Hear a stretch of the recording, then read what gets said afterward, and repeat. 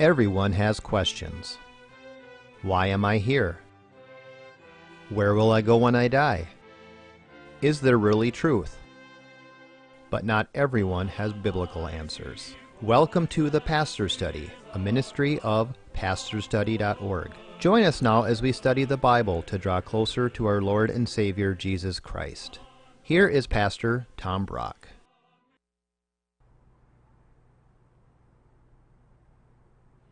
Welcome to the Pastor's Study. The question I want to ask us today is, do you believe that God is supernaturally providential over your life? Here's a joke. A man takes his dog into the theater manager and says, you got to put this dog on stage. It can talk. Theater manager says, that dog doesn't talk. Yes, Fido, what covers the house? Dog goes, roof. Theater manager says, that's not talking. No, Fido, how does sandpaper feel? Dog goes, rough. Theater manager says, that's not talking. No, Fido, who's the best baseball player in the history of the game? And the dog goes, Ruth. And with that, the theater manager throws the man and his dog out into the street, and the dog looks up and says, DiMaggio? And the point of my joke is, the theater manager missed a golden opportunity because he would not believe in the supernatural. And Christian, how much do we miss in life because we don't believe God is supernaturally, providentially controlling our lives? Do you believe that nobody can kill you until God's providence allows it? It's a true story. A 5-year-old girl is killed by a drunk driver. They're going to have 2 funerals for her, one in southern Minnesota, and then her burial will be up at a second service in northern Minnesota. 2 different Lutheran pastors do this service. In the South, the pastor preaches, we want you to know one thing. It was not God's will for this little girl to die. It is not the will of our Father that drunk drivers take girls in their prime. This was not the hand of God. They drive up north for sermon number 2, different Lutheran pastor who preaches, we don't understand the ways of God, but somehow we're trusting that it was God's will to take her home at this time. And those poor parents are left scratching their heads. Who's right? I'm going to preach today, and I'll show you where I see it in the Bible. I think the second preacher was right. Nobody can take your life until God providentially says, okay. Would you turn to Luke chapter 4. Luke chapter 4, and they were going to try to kill Jesus, and they couldn't because God hadn't said okay yet. Luke chapter 4, and before we begin, let's pray. Father, we would pray now that you would just, whatever false beliefs or thinking we have about you, our lives and providence, that your Holy Spirit would teach us now how to understand life, even how to understand our tragedies. Speak to us, we ask, in Jesus' name. Amen. Luke chapter 4.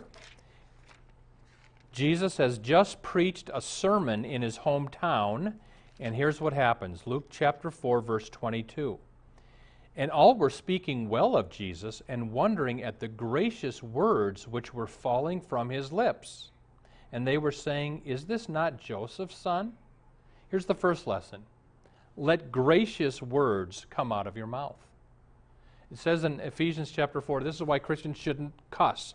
Let no unwholesome word proceed from your mouth, but only such a word as is good for edification, according to the need of the moment, so it will give grace to those who hear. In other words, do you build people up with your words, or do you tear people down with your words?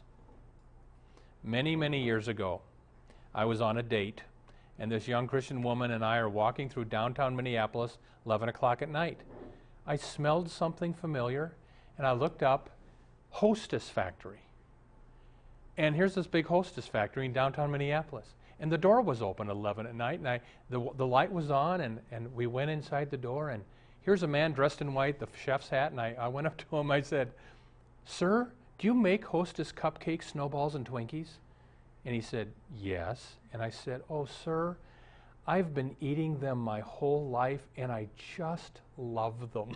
Well, you should have seen the look on his face. Like I made his lifetime. And you know, just my point to you out of this verse, let's build people up with our words. Don't tear people down. Even our humor, I can get like this, where I get negative humor, it's kind of cutting. Let's be very careful with our humor. Jesus had gracious words coming out of his mouth. Let's build people up. Look at verse 22, and it says, Luke 4:22, and the crowd was saying, "Is this not Joseph's son?" Here's the next lesson. Don't despise someone's lowly origins. The crowd started out liking Jesus. They liked his sermon. But then they start thinking, well, who does he think he is? We know his father. He's from our hometown. Who is he to preach to us? And they started despising him because he had lowly origins. I would encourage you. You know who God might use the most in your life? Is a person who's uneducated, who is lowly. God loves to use people who are lowly and uneducated. I remember when I was at college, Christian college, the janitor of our college, I think he was mentally slow, but he'd always be whistling, give you a handshake, smile, say a good word. Hardest worker you'd ever want to see. And that janitor taught me how to be a Christian. Listen to what God says. 1 Corinthians chapter 1, verse 26, Paul writes, "Consider your call, brethren. Not many of you were wise according to worldly standards. Not many were powerful. Not many were of noble birth. But God chose what is foolish in the world to shame the wise. God chose what is weak in the world to shame the strong. God chose what is low and despised in the world, even things that are not, to bring to nothing things that are." So don't despise people if they're not so bright or if they're poor. God loves to use those kind of people. Look at verse 23. And Jesus said to them, the crowd from his hometown, "No doubt you will quote this proverb to me, 'Physician, heal yourself. What we heard was done in Capernaum, do here in your hometown as well.'" Jesus is saying, you've heard about the miracles I did elsewhere, and now you're demanding I have to do them here too? Well, here's the next lesson. We don't dictate to God where he does his wonders. God is sovereign. That means he's in total control. He does what he wants, when he wants, if he wants, and we don't tell God what to do. Now, we can pray and ask him, and often he's so gracious, he'll answer our prayer, but ultimately we leave things to the sovereignty of God. Sadly, three of the four biggest churches in the United States are prosperity churches, preaching that if you believe hard enough, you're always going to be healed, and God's going to give you more money if you believe in him. The biggest church in the United States, you've probably seen their preacher on TV, Joel Osteen, is a prosperity church. And they asked, Joel Osteen says this, "Does God want us to be rich? I think God wants us to be prosperous. I think he wants us to be happy. To me, you need to have money to pay your bills. I think God wants us to send our kids to college." You know a Bible verse that says God wants us to send our kids to college? I can't find it. So they go to one of the other of the four. Rick Warren also has a huge church, but he's not a prosperity preacher. And here's what he said. This idea that God wants everybody to be wealthy, there is a word for that, baloney. It's creating a false idol. I can show you millions of faithful followers of Christ who live in poverty. Here's what I say to prosperity people. So many prosperity preachers now on TV, that God will always heal you and he'll always give you more money if you believe in him. Well, wait a minute. It says in the Old Testament, now when Elisha became sick of the illness of which he was to die, Elisha raised people from the dead. Nothing was wrong with his faith, and he died of an illness. Or I point to the New Testament. Timothy, 1 Timothy, I think it's chapter 2, Paul writes, "Timothy, take a little wine for the sake of your frequent stomach ailments." Paul doesn't say, where's your faith, name it or claim it. He says, take your medicine. I believe you can be a true Christian and die in poverty and die from cancer. And nothing's wrong with your faith. Years ago, when I was in college, a Baptist pastor was part of our fellowship group. He'd come and give us Bible studies. I remember this story. He said a little girl was dying in our church. We had a prayer meeting for her. And at the end of the prayer meeting, I got such a strong sense that God was going to heal that girl. I said to the people that night, I know the Lord's going to heal her. Let's praise God before he does it. Thank you, Lord, for healing her. He said the next morning, the girl was dead. And he said, I learned a lesson that day. Never confuse your strong feelings with the sovereign will of God. Look at verse 24. And Jesus said to the crowd, truly I say to you, no prophet is welcome in his hometown. Here's the next lesson. Don't expect your hometown to receive you. I'm from Omaha. When I go home to my church in Omaha and preach, they're very appreciative and receptive, except for one person, my more liberal sister who goes to that church sometimes.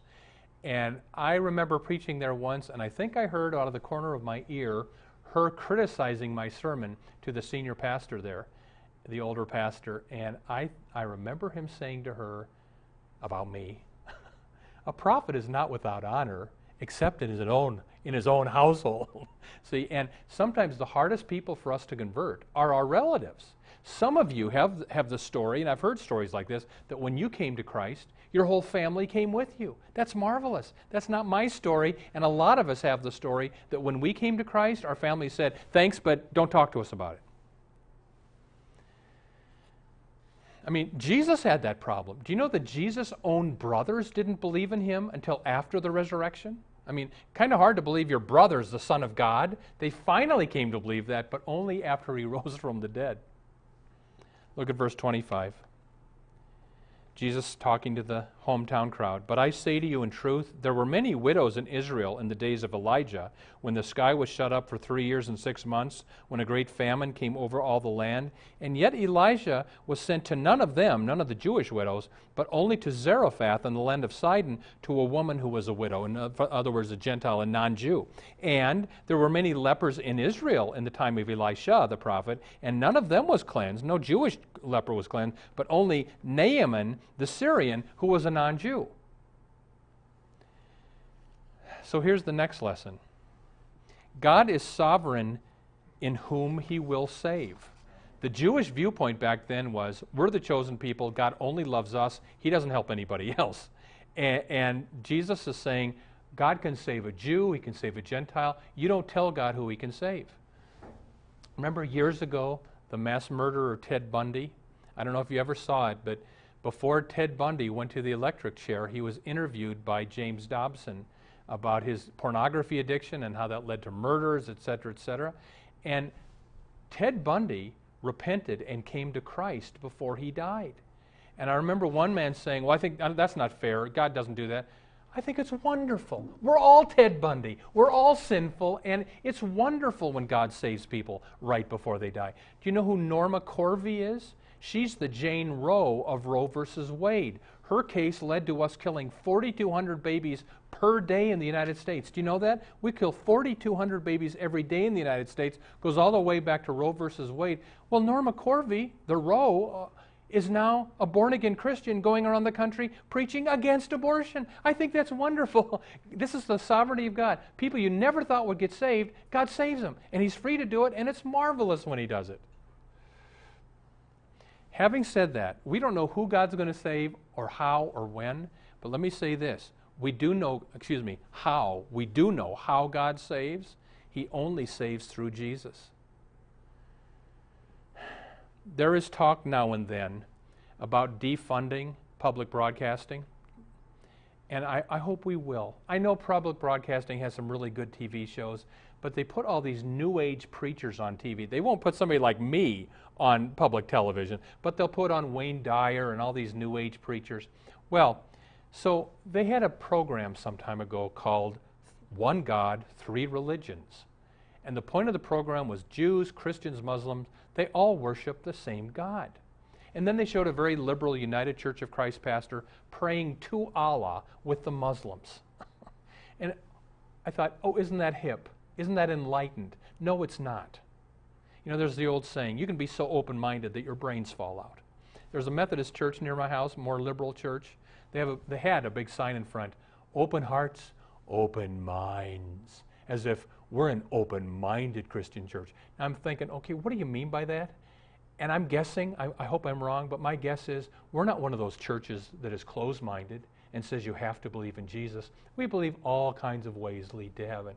No, they don't. What did Jesus say? John 14:6, Jesus said, I am the way and the truth and the life. No one comes to the Father but through me, period. And if you're a Christian and you believe in Jesus, you've got to believe in John 14:6. I mean, I grew up with a woman named Tracy. And then we went to college, and she and I were at the same college. And she joined my Bible study in college. And Tracy converted to Christ during college. It was wonderful. Started coming all the time to our Bible study. Well, then, I haven't seen her for years. And I got a newsletter from the college with her email. So I sent her an email. Tracy, how you doing? Just thought and she wrote me back. She lives in the Twin Cities. Tom, I see your TV show. I will never believe that Jesus alone saves. I think we must all find our path to God. I wrote her back. I think she'll tell you she's a Christian, an Episcopalian. I said, but Tracy, Jesus said, I am the way and the truth and the life. No one comes to the Father but by me. And my point was, could we be open-minded to Him? You can believe all kinds of paths lead to God, but you're arguing with God. God says there's one way. John 14, verse 6. All right. Let's move on to verse 28. And all the people in the synagogue were filled with rage as they heard these things. They're mad that Jesus is saying you don't have to be Jewish to be saved. So here's the next point. Beware of religious zealots. The people in Jesus' hometown are religious zealots. In the next verse, they're going to try to kill Jesus for what his beliefs were.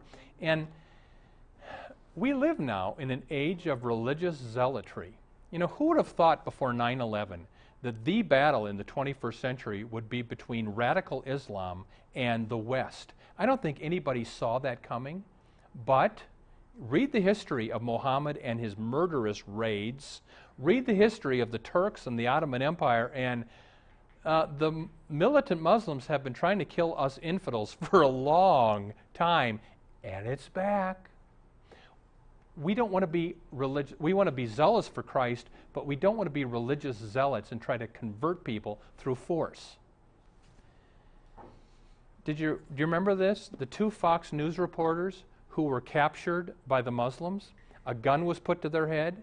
You convert to Allah or we'll kill you. And both of them said, we convert, and they were let go. And I read that and I thought, well, isn't that a good advertisement for Islam? Repent and come to Allah or we'll kill you. and Christian, of course, we as Christians, we don't force people to convert. I'll tell you what I thought of. I went to college, and my roommate was Hal, a Jewish guy from New York City. And during that semester, I prayed for Hal, and at the end of the semester, I gave him a little gospel tract on how to be saved. Through the years, I still call Hal now and then, and I've had long, deep talks with Hal about Jesus. Never forced anything. Now and then would bring it up. Well, he tells me that his wife was a lapsed Catholic, and she's had some problems, and she's come back to the church. And she and Hal's daughter now are attending church regularly. And Hal said, I'm sure you're happy to hear that. I wrote him back, I said, I am, Hal, and my prayer for you still is someday you'll come to Jesus for the forgiveness of your sins. And he wrote me back and he said, well, you never know, do you? And I don't think he's converted, but that's about as open as I've ever. Hal's getting a little open. And see, that's the way we Christians convert people. We don't put a gun to your head. Beware of religious zealotry.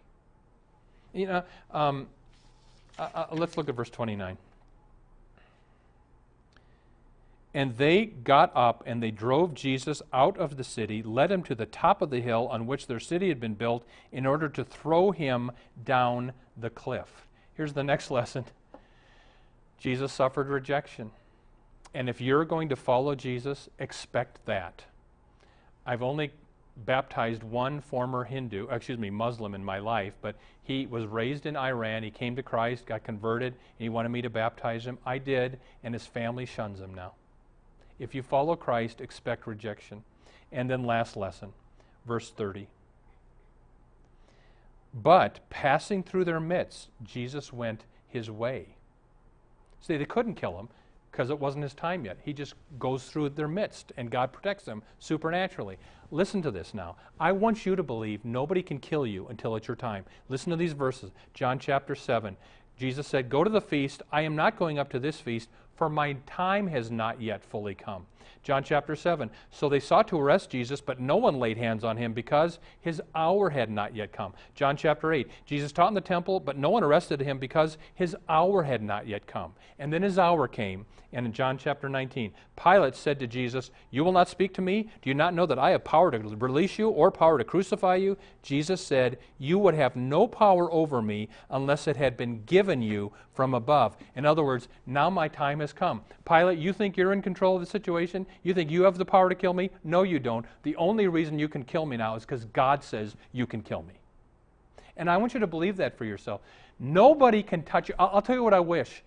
If I was one of those Fox reporters and they put the gun to my head, here's what I hope I would have said. You're going to kill me unless I turn to Allah. Well, you know what? You can't kill me. I have a God in heaven who supernaturally protects my life. Now, if it's my time and God allows it, then you kill me and I go to heaven. But you can't touch me without the providence of God.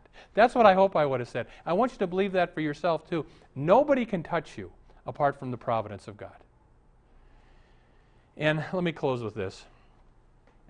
Here's a woman, Christian woman, who is fired from her job. She was a hospice worker. And, you know, sometimes if you're a hospice worker and you talk to somebody about Jesus, you get fired. Well, so she's fired from her job, not for that, but other reasons. And it was done in a mean way. And so she comes, she's really broken, and we talk for a while. And then I said, well, if you believe in the providence of God, nothing can happen apart from God's permissive will. And I said to her, I want you to see this as God closing a door so he can open a window. And later that same woman became the woman working with the elderly of the church I served, and she still is doing a marvelous job working with the elderly. And now if she doesn't share Jesus with people, she'll lose her job. But it's a marvelous thing how a horrible thing happened to her, but it was God closing a door so he could open a window. I want you to see that too. Nothing can happen to you apart from the providential power of God. And Romans 8:28, God causes all things, including tragedy, to work together for the good of those who love him. Romans 8:28. Amen. Welcome to the portion of the Pastor's Study where we now ask Pastor Brock to share with us his knowledge of Scripture and his insights to answer questions we have regarding the Bible, our Lord, and our everyday walk with him. Pastor Brock, can we go back to your sermon? Are you saying that if someone robs or kills me, that's God's will? Well, ultimately, I'm going to say that. And here's where I get it, Jackie. They killed Jesus. Was it God's will for Jesus to be killed? The answer is yes. Acts chapter 4, is it 4? Acts chapter 2. Peter says, this Jesus was delivered up according to the definite plan and foreknowledge of God, this Jesus whom you killed. So, yes, it was God's will for Jesus to be killed, for our sin debt to be paid, to take the punishment for our sin. And so was it God's will for the Apostle Paul to be beheaded, for St. Peter maybe to be crucified upside down according to early church history? All of that, I think, was God's will, because nothing like martyrdom makes the church grow. So okay. I think the answer is yes. Yeah. All right. So you were talking about the zealousness of the prosperity people and that. Don't you sometimes think that Christians today aren't zealous enough, though, about what Jesus does? Amen, Jackie. I was watching, and I don't like to watch the show much, but now and then I'll be going like this. I saw David Letterman the other night, and he had a skit mocking Jesus, where David Letterman called Jesus on the phone, and Jesus answered and called David a profanity in the skit. He had Jesus using profanity in the skit. I got so mad, and I thought, why doesn't David Letterman do that for Muhammad and see how long he lasts? You know, and I don't want us to be like the militant Muslims by any means, but I called and I complained to CBS. I said, you know, I left my message, and I said, and I think I said, please respond. Of course, I didn't get anything back. But Christians need to be a little more zealous, not a little less zealous. Okay, and then I guess when we're talking about Christians, Muslims, and Jews, do they worship the same God? I have to say no to that.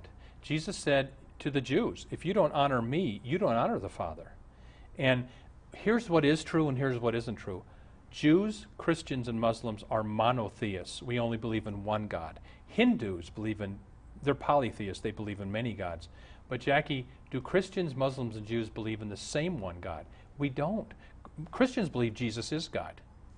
Muslims think you're a heretic if you say Jesus is God. So it doesn't really work to say we all believe the same thing. Well, isn't that making us appear to be rather narrow-minded then? Yes.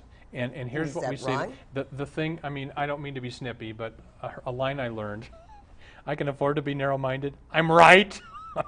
And I don't mean to be snippy with that. But when people say all roads lead to God, and you Christians are narrow-minded by believing that only Jesus leads to God, can't we say back, well, aren't you narrow-minded that you're not willing to embrace my opinion? See, the thing about, the thing we have, Jackie, is Jesus himself in John chapter 14, verse 6, saying he's the only way. Are we going to believe that or not? And if people call me narrow-minded for believing Jesus' words, so be it. All right. Before we close, Tom, is there any advice that you would give to listeners on how they should lead their loved ones to Christ? You know, Jackie, I have people and loved ones, relatives of mine, that I've been praying for decades. I think we all do. Yeah. And all I can say is two things. Pray for them till you die. You might not see them convert in your lifetime, but sometimes somebody dies, and after they die, their loved ones get converted. And the second thing is, when the Lord nudges you, open your mouth. Around some of my relatives, I bite my tongue a lot. But then, now and then, I feel as if the Lord says, no, now you talk. And I try to do it lovingly and humbly, but I speak my truth. And I don't see it having much success, but you speak the truth in love is what the Bible says. Tom, do you want to close for us today and tell people what's happening with our ministry? Sure. Everybody, thanks, Jackie. And we'd ask you to pray for this ministry. We are on the air because of faithful people who support us. If you go to pastorstudy.org, you'll see there how you can support this ministry. And pray for us that we'll be able to continue on. We're on nationally right now. I don't know how long that'll last, but go to pastorstudy.org, pray for us, and we'll see you next time.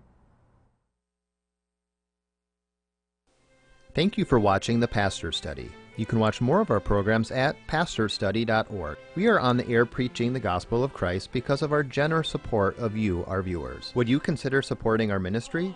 You may do so at pastorstudy.org. Or write The Pastor Study, P.O. Box 41294, Minneapolis, Minnesota 55441. May the blessing of our one triune God, Father, Son, and Holy Spirit be with you today and always.